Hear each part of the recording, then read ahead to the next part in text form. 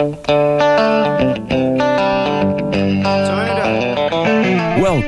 to I Communicate on Full Service Radio, 830 WCRN. To join the conversation, call 508-871-7000. Now, here's your host, Mark Altman. Good afternoon, everyone. Welcome to I Communicate, the Mindset Goal radio show. Glad to be with you here on a Thursday afternoon. And I got to tell you, I feel so honored and to have our guest today because we're going to talk about something that does not have to do with the coronavirus, God bless. And hopefully this is a distraction for everybody because former Red Sox and Angels executive Mike Port is joining us today. And Mike, so glad to have you here as an expert and as a distraction. Thank you, Mark. It's my pleasure. So, Mike, I know you're retired, but, you know, before we came on the show, you were telling me a great story. And so I know you started out professionally as a minor leaguer and, you know, playing in the Padres organization, correct? That is correct, yes. Okay. And so, you know, I was asking you, and I know you got injured, and the injury derailed your career and kind of helped you segue to being an executive, but talk a little bit about the experience you had. You had mentioned being signed by Duke Snider, so if you wouldn't mind just chatting a little bit about that. Well, it was always my aspiration, Mark, to play 20 years in the major leagues and then perhaps after that go into front office work. It's just that the front office side arrived about 19 years and 10 months sooner than my perfect plan called for. I was one of the original San Diego Padre organization signees back in the late summer of 1968, shortly after they were awarded the franchise, and was fortunate to have been signed by the great Hall of Fame center fielder Duke Snider, who was then scouting for the Padres.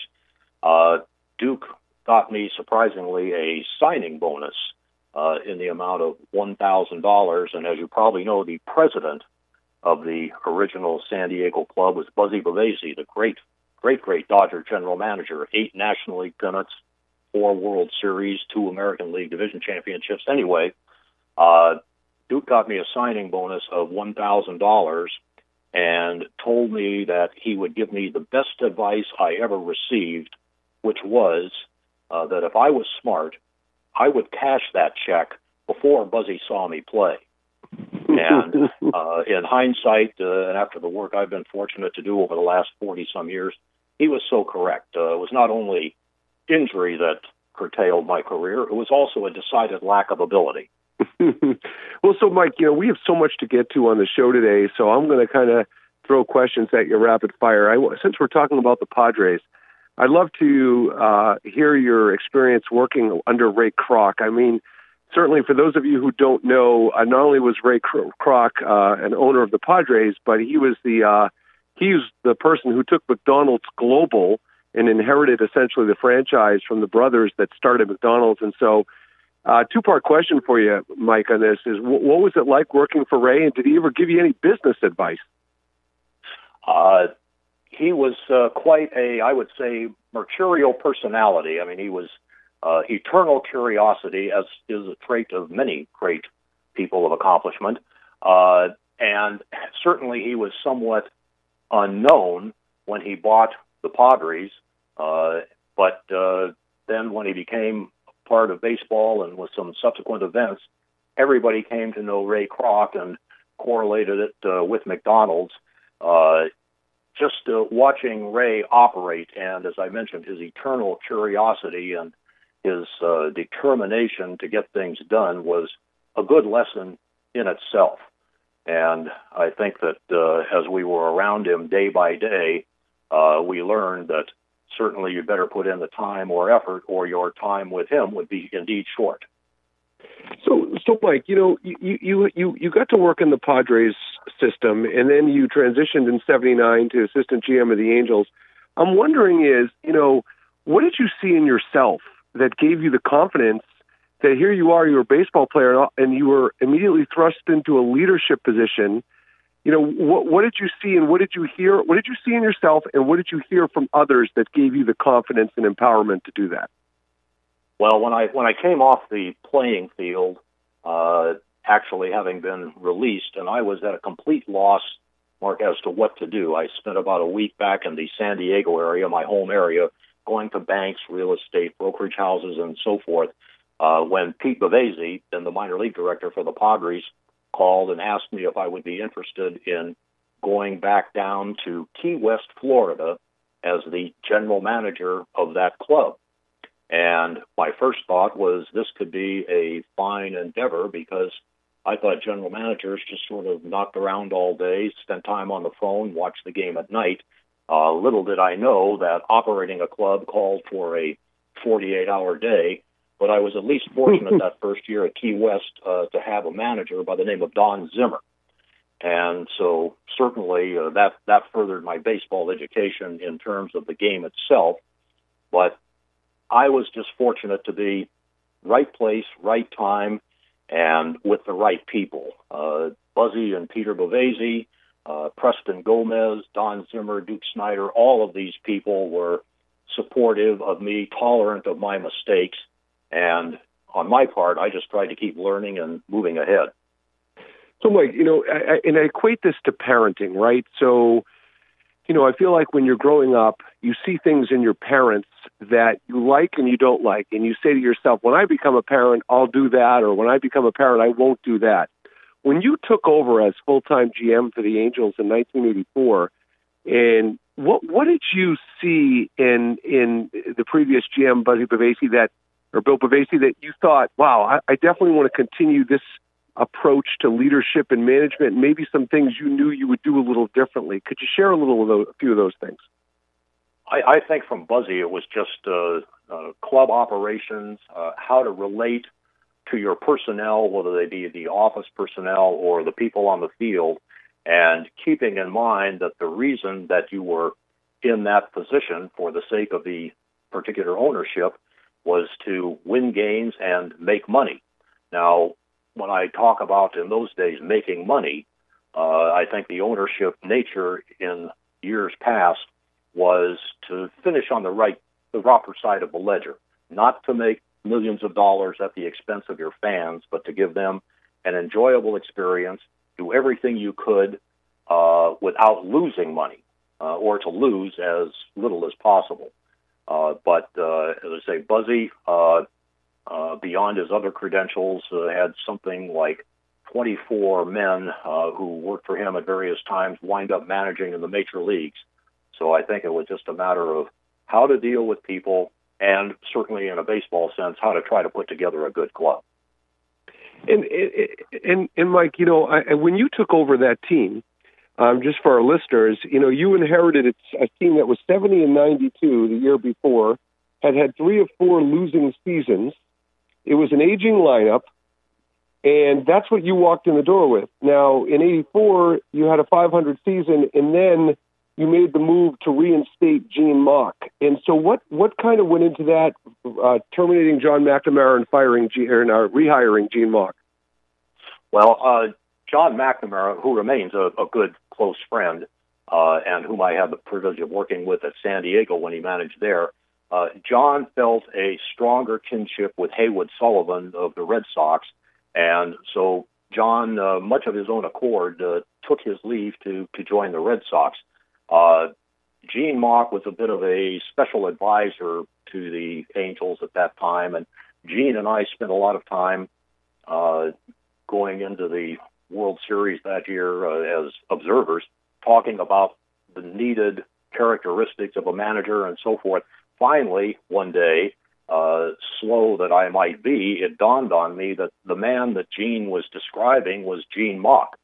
And so at that, I convinced him to come back. And so in 1985, I think we finished 1 game back in our division and then won the division in 86.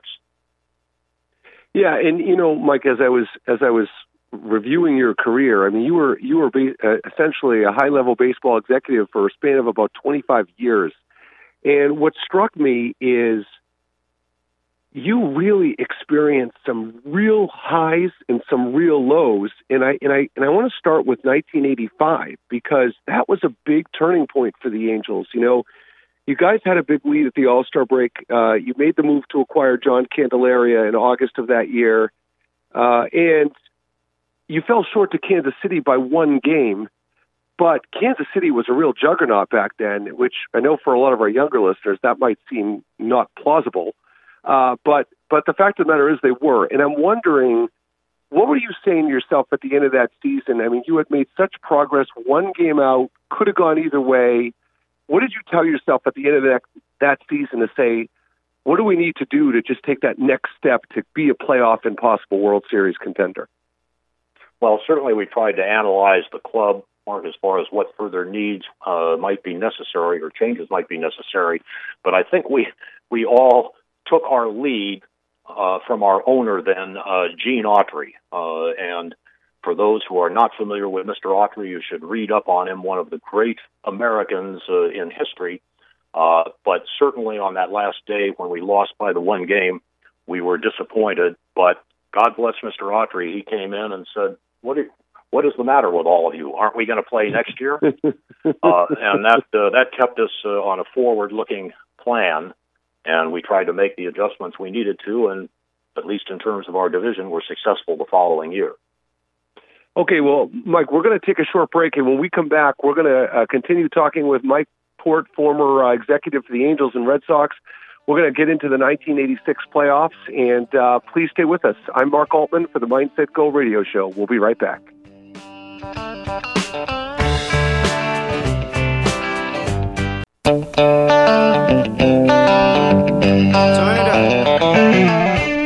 Now, I Communicate continues on Full Service Radio, 830 WCRN. Once again, here's your host, Mark Altman.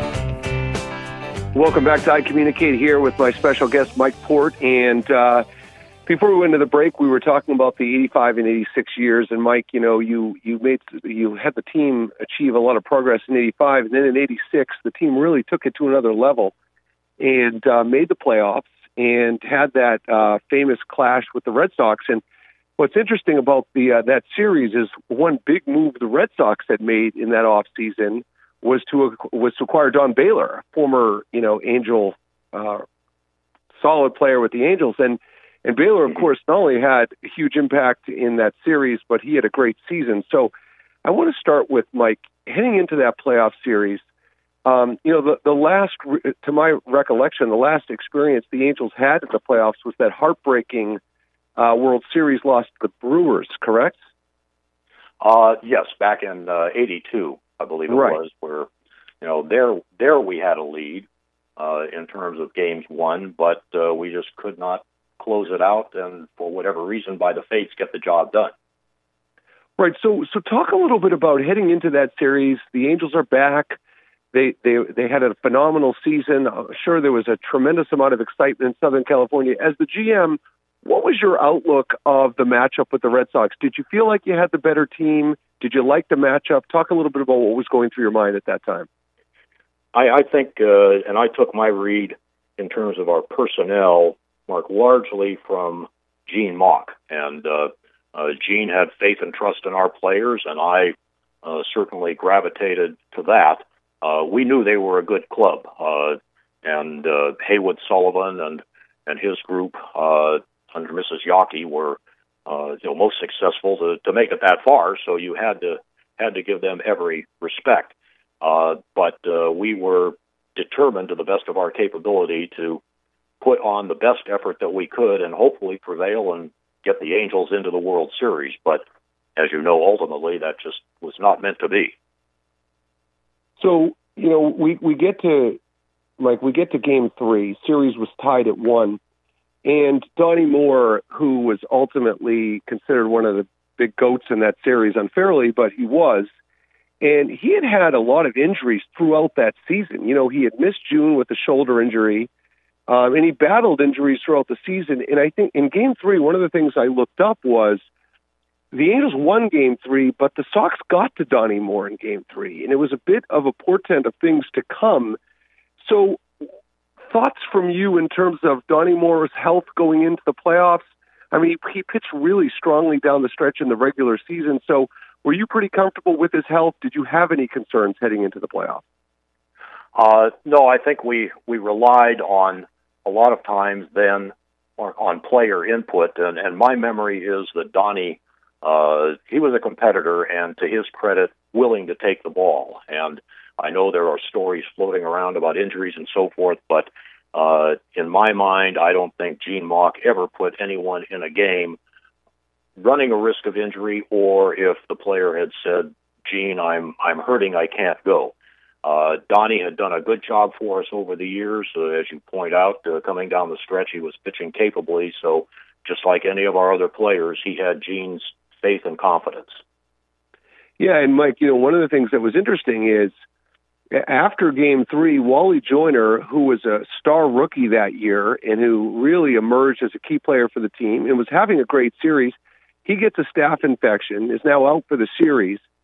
So bad news for the Angels. And in Game 4, the Angels had a huge motivational win. The Sox blew a ninth inning lead in the 3-0 lead. So now you lose Joyner, you win Game 4, have a huge comeback win, are up 3-1. Was the mood and energy, maybe this is a foregone conclusion, but was everybody feeling like we got this? Was that your feeling of being around the team at that time? I don't think we were overconfident because thanks to Gene Mauch as the leader of the club on the field and the point man for the players per se, Gene tried to keep them on an even keel and say, good job, fellas, thus far. We've still got ground to cover. And I would hope, speaking in hindsight, that was what people had in their mind. I don't know that we were overconfident at any point because so many of us over the years had the experience that Murphy's Law. If anything can go wrong, it will. So nothing is done until it's done, and you'd better maintain a forward-looking perspective. Mike, what's the role of a GM in a playoff series like that? If things are going well, for the casual fan, are you down in the locker room after the game essentially congratulating people if it goes well or maybe consoling people if it goes bad? Are you staying out of the player's way? What is the role of a GM typically? Well, in the playoffs, I think you hit it right on the head, Mark. You're there to congratulate the players if they are successful, console them, or try to boost their spirits in the event things go otherwise.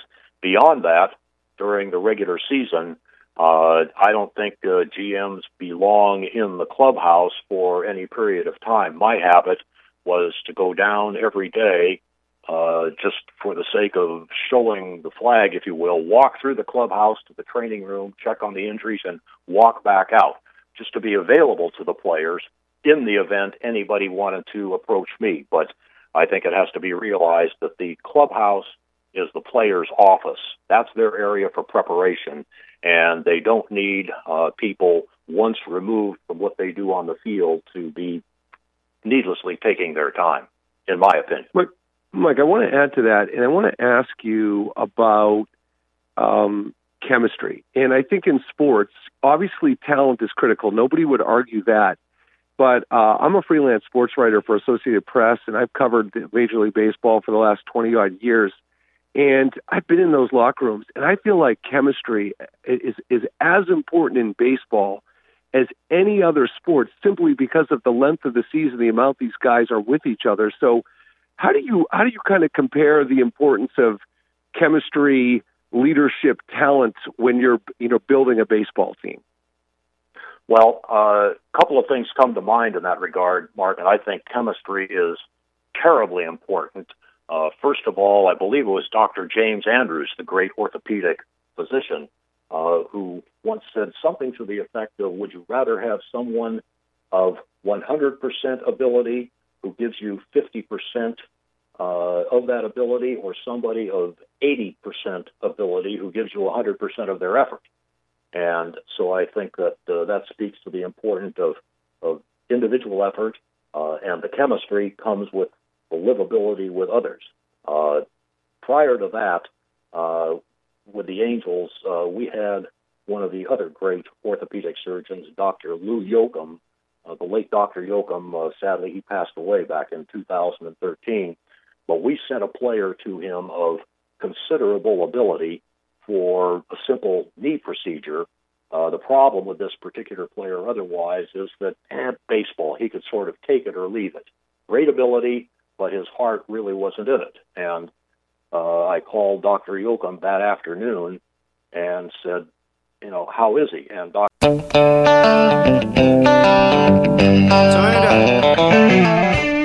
Now, I Communicate continues on Full Service Radio, 830 WCRN. Once again, here's your host, Mark Altman.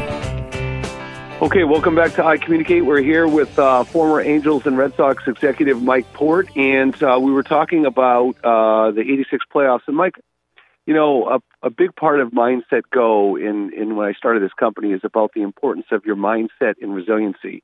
And I want to talk about what's interesting about that Game 5 is even when the Red Sox came back, the Angels came back in the bottom of the ninth and had a chance to still win that game. Doug DeCinces had a quote after Henderson had hit that home run to go ahead, and he said, "I don't think I've ever been at such a high and such a low in a matter of seconds. To be on that field and then just to have somebody cut your legs off was incredible." And Doug actually had a chance in extra innings to win the game the bottom of the ninth, I believe, to win the game for the Angels, and didn't come through. But I'm wondering what's going through your head as the general manager of this team. You're 1 out away. You know that what the team must be feeling. The game's over. Like, talk about the emotions and feelings you were feeling at that moment, and your thoughts about how to bounce back from that. Well, I think that in honesty, I was probably at the conclusion or in a little bit of a state of shock. I was still upstairs despite people advising that I should go downstairs and be ready for the celebration and so forth. Just my nature, I wanted to see the hopefully successful end to the situation, and that was not to be. You're right. Doug had a chance to win the game for us, if not help win the game, when the Red Sox brought in Steve Crawford, who was having troubles with his control. We knew that. But rather than taking a pitch, Doug apparently lost his concentration and shanked the ball into short right field. That didn't set us on a very positive track as far as ultimately getting the job done. But shock though that particular game was, the only solace that we could take in the situation collectively was to realize that we still had 2 more games in Boston, that we had to get the job done there. Unfortunately, that was not to be either. So after that, it was just a matter of trying to regroup for the following year. So, Mike, when you hear the word, when you think of that team, I'm going to ask you a tough question. When you hear the word choke, is choke an unfair word in sports? And is there a time when, sometimes the cards just don't fall? Because sometimes I think it's a choke and sometimes it's just bad luck. How do you discern between those two concepts? I think the word choke only has application if there was some way, Mark, of proving that someone in an unsuccessful situation did not give their best effort. If they give their best effort, that's what it is, best effort, and things don't work out. But I think a lot of times that term might be applied by folks who don't really have a complete understanding of what transpires in an athletic competition. And Mike, so the series ends, and then the next couple of years, the Angels struggle. Was it hangover? Was it personnel? Like as you kind of wound down your career with the Angels, what happened those next couple of years from your estimation as far as the resiliency and the bounce back aspect? I think with just the natural aging process, Mark, of some of the players in 1988. As you probably know, Gene Mauch had to leave the field in spring training due to illness, and Cookie Rojas took over and essentially did a good job for us until about mid-August, when due to injuries and just the way we were playing, the wheels sort of fell off. Subsequent to that, we hired Doug Rader as the manager and had a comparatively successful year in 1989. 1990, we had more injuries, and so it was at about that point, for whatever reason, that my shelf life, so to speak, with the Angels ran out and change was in the offing. So, Mike, final thoughts with the Angels. I mean, you were a part of a development and a management team that signed some huge stars for the Angels. I mean, Tim Salmon, Jim Abbott, Garrett Anderson, Troy Percival, Jim Edmonds, a local guy from here, Gary DiSarcina. So just talk about what's your legacy with the Angels? I mean, you built a team that was championship caliber. And so how do you take away your experience from there? Since you cast it in that light, Mark, I would say that it probably occurs to me much like Jack Welch's legacy with General Electric, the late Jack Welch. I saw where, although he passed away a couple of weeks ago, that he said his job was to select the right people to do the job and tell them how much money they had to do it. And in hindsight, that's essentially what I tried to do. I was beyond blessed to have Bill Bavasi overseeing our developmental system, and beyond that, Bob Fontaine Jr. as our scouting director. They are the ones, in truth, that scouted, drafted, signed, and developed the people that you mentioned, many of whom were the core of the Angels team that won the 2002 World Series. Right. So, yeah, okay, that's good to know. And I mean, so Mike, you transitioned to the Red Sox. You joined the team as an assistant GM in 93, and were really part of a team in the 90s, the mid to late 90s, that were going up against juggernaut New York Yankee teams that were so well built and strongly built. And then, you worked under Dan Duquette. And just as a quick note, you and I talked offline about this. Talk about a general manager resume. I mean, here's a guy that has traded Heathcliff Slocum for Derek Lowe and Jason Varitek, brought in Manny, brought in Ortiz, traded for Pedro, drafted Kevin Youkilis and Nomar Garciaparra. I mean, this guy's list of accomplishments goes on and on. However, I think if you talk to a lot of Red Sox fans, they'll remember that he was the one that let Clemens go, and they don't really have a lot of fond feelings to him. And I guess my question is, I think Dan Duquette often was his own worst enemy because of his personality. He wasn't the most outgoing, friendly guy in the world. So I wonder, in working, two-part question, in working under him, did you think that he got treated unfairly sometimes because he wasn't the most extroverted guy? And how was your experience working with him? I think first, Mark, Dan's focus was always on the club on the field and getting results there. I think by my observation, his dealing with the media and in matters of personality, I think he saw that as secondary to trying to bring good players on board and get the job done in terms of wins and losses. And I think his intelligence and I think his confidence was such that, with all due respect to members of the media, he did not suffer fools lightly. And I think that gave many the impression that he was unavailable or aloof, when in fact, I think the record will show in the ultimate, he brought a lot of people on board. The situation with Roger, certainly the Red Sox would like to have retained Roger, but at some point, some things reach a matter of price, and it's not necessarily something if the player leaves that is necessary to discuss publicly, but I think history will show good players come and good players go, and sometimes it's not the fault of the club, although it's the club by the nature of things that takes the public relations hit, if you will. But working for Dan, I tried to, number one, remember that he was the boss. Number two, I came to realize that this was an extremely bright and capable baseball man, personality or dealings with the media aside, and that there were perhaps under the surface good things going on with regard to building a club. And as a distant observation, I know we touched upon the Red Sox 2004 World Championship, granting that there is always some carryover when general managers change. When you look at the roster of the 2004 Red Sox World Champions, I think you'll find that probably somewhere in the neighborhood of 12, if not more players on that roster were people that Dan Duquette brought on board.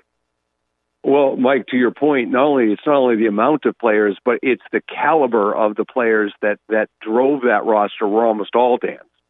So the high caliber players. And, it just got me thinking. I guess, I lived out in California for a while and got to know Southern California and the California fan base. I have a two-part question for you. First is, what are some of the things you noticed in the difference of Southern California and New England fan base? And part two, how does the pressure of the fan base, how does it or does it drive decisions by teams? So that's the questions. First part, Southern California, I think, has, by comparison, certainly marked to New England, Boston in particular. Southern California has a bit of a laissez-faire approach because they have so many other things out there to do, number one, whether it's the beach or the mountains or whatever other entertainment options. Number two, baseball out there is comparatively a newer situation.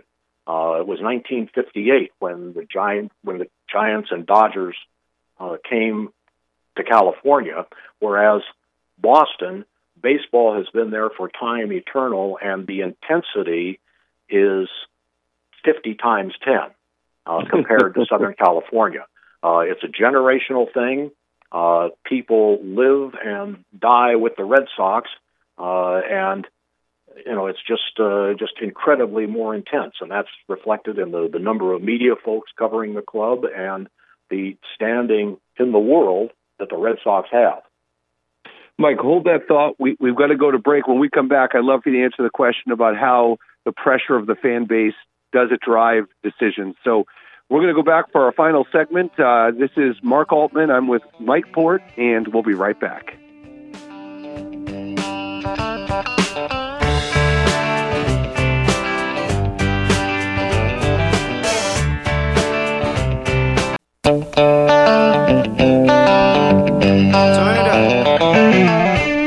Now, I Communicate continues on Full Service Radio, 830 WCRN. Once again, here's your host, Mark Altman.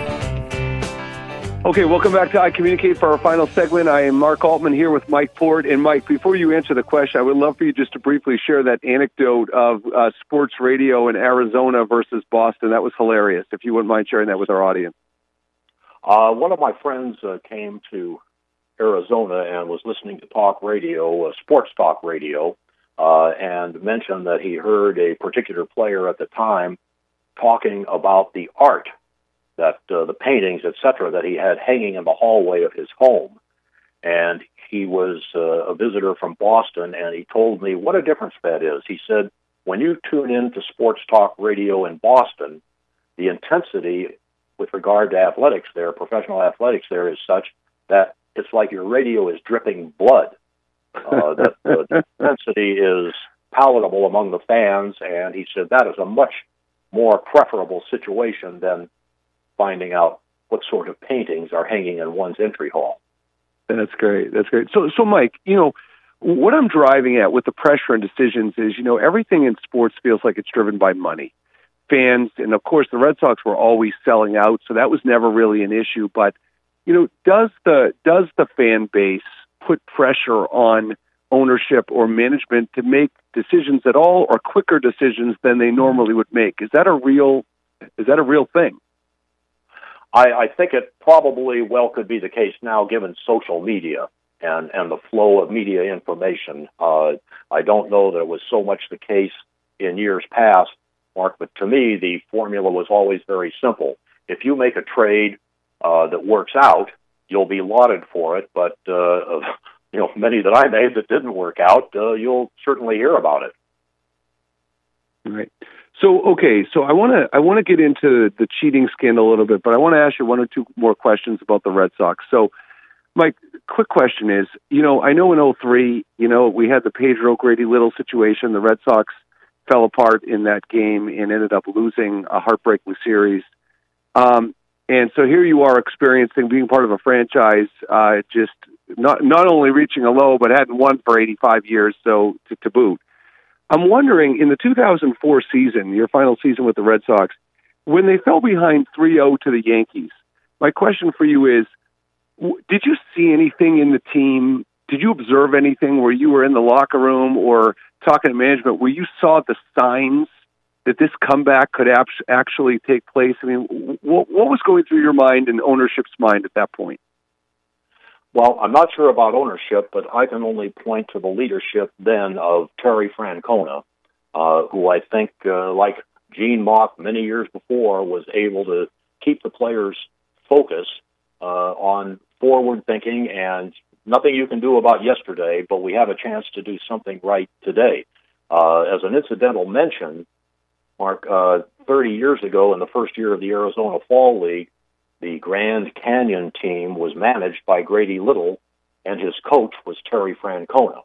Wow! So, indeed, a small world in some respects. But wow, I think when you look at the managerial success enjoyed by Terry Francona and roll that back to 2004 in the description you describe, I think Terry is due an immense amount of credit for helping the players maintain a proper focus, and to the extent that he might have had influence, I guess the word I would use is orchestrate, or at least help orchestrate the comeback that occurred. Excellent. So, let's talk a little bit about the cheating scandal, Mike.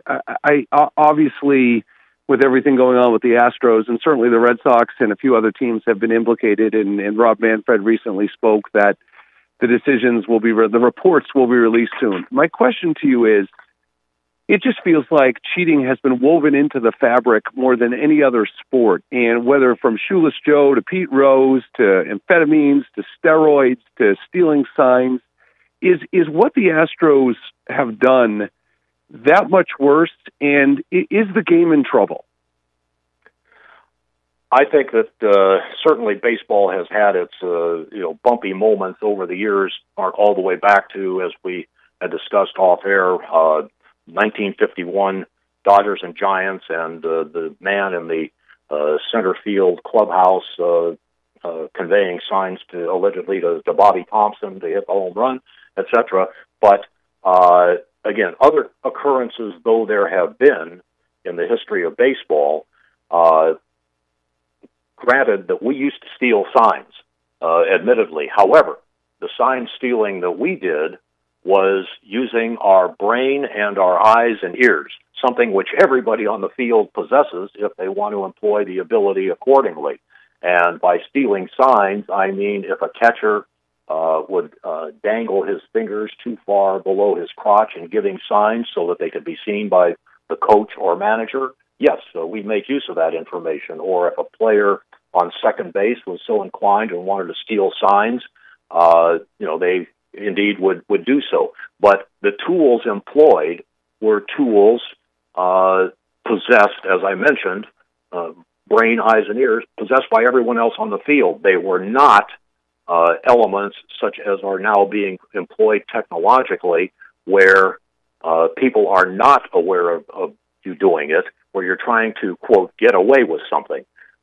Too much technology, as a matter of opinion, has invaded the game, and I think that goes to the mistakes of leadership that the game has now. Just because you have technology is not a reason to let it invade the game on the field.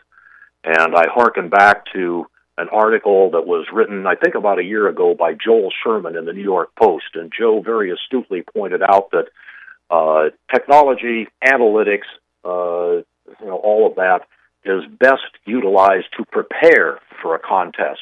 But once the game starts, the game belongs on the field, not with a lot of other people off the field trying to participate. Joel likened it to boxing, perhaps tennis, where you prepare and then you go out and you play the game. So a lot of the current cheating problems, in my opinion, would be eliminated if someone, whomever that might be, were to abolish technology once the game got underway. Have a video room so players can prepare, but once the game starts, a padlock goes on that door. If they want to have replay, fine, but have it take place up on the press level, and communication with the dugout should be monitored, taped, if you will, and severe penalties, players and office people imposed if people violate the rules that are in place. Keep the game pure, get rid of the technology, because in terms of what baseball is supposed to be, in my judgment, technology has no morals.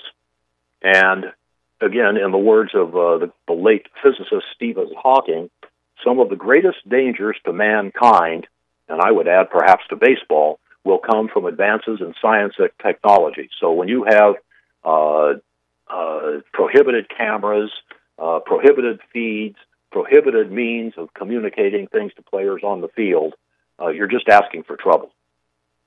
So should the MLB assign in each stadium, at each dugout, an official that's kind of, have Major League teams lost the right to be trusted? Do we need to micromanage at the MLB level? I think you just make a rule disallowing a lot of that stuff. No technology allowed in the clubhouse or in the dugout once the game begins. And certainly the dugout can be monitored because you just watch what people are doing in the dugout. In the clubhouse, somebody comes through on a random basis and makes a sweep just to see what's going on in there. But I think that's going to be the root of many more problems to come. And final question on this. When you look at Mike Fiers, in your mind, is he a hero, a tattletale, or somewhere in between?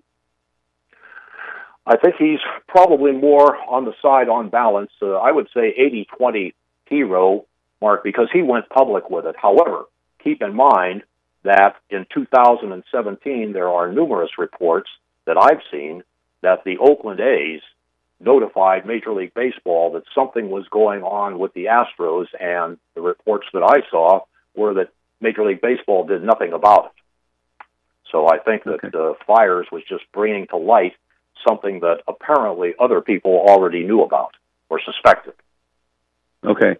And let me squeeze one more in, Mike. From the totally out of the random fantasy baseball, people getting to be GMs. Are you a fan of that, or is that silly to you? I think it's north of silly, because Gene Orza, the longtime counsel for the Players Association, once told me something that I consider very astute. Knowledge is no substitute for experience. And too many people are, quote, operating clubs, and you see the results. Never in my time did we have general managers suspended or banned for life. And now you've got 3 general managers already in the last 10 years suspended or banned, and you have to worry about, does that indicate that you've got some kind of culture of corruption in existence? I don't know. Just posing the question. Mike, thank you so much for joining us today. Sorry to cut you off. Pleasure having you on. Mike Port, executive from the Angels and Red Sox. This is I Communicate. I'm your host, Mark Altman. We'll see you next week. Have a wonderful rest of the week.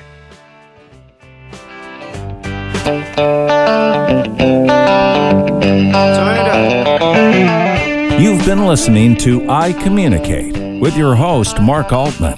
Join us again each week at this time on Full Service Radio, WCRN.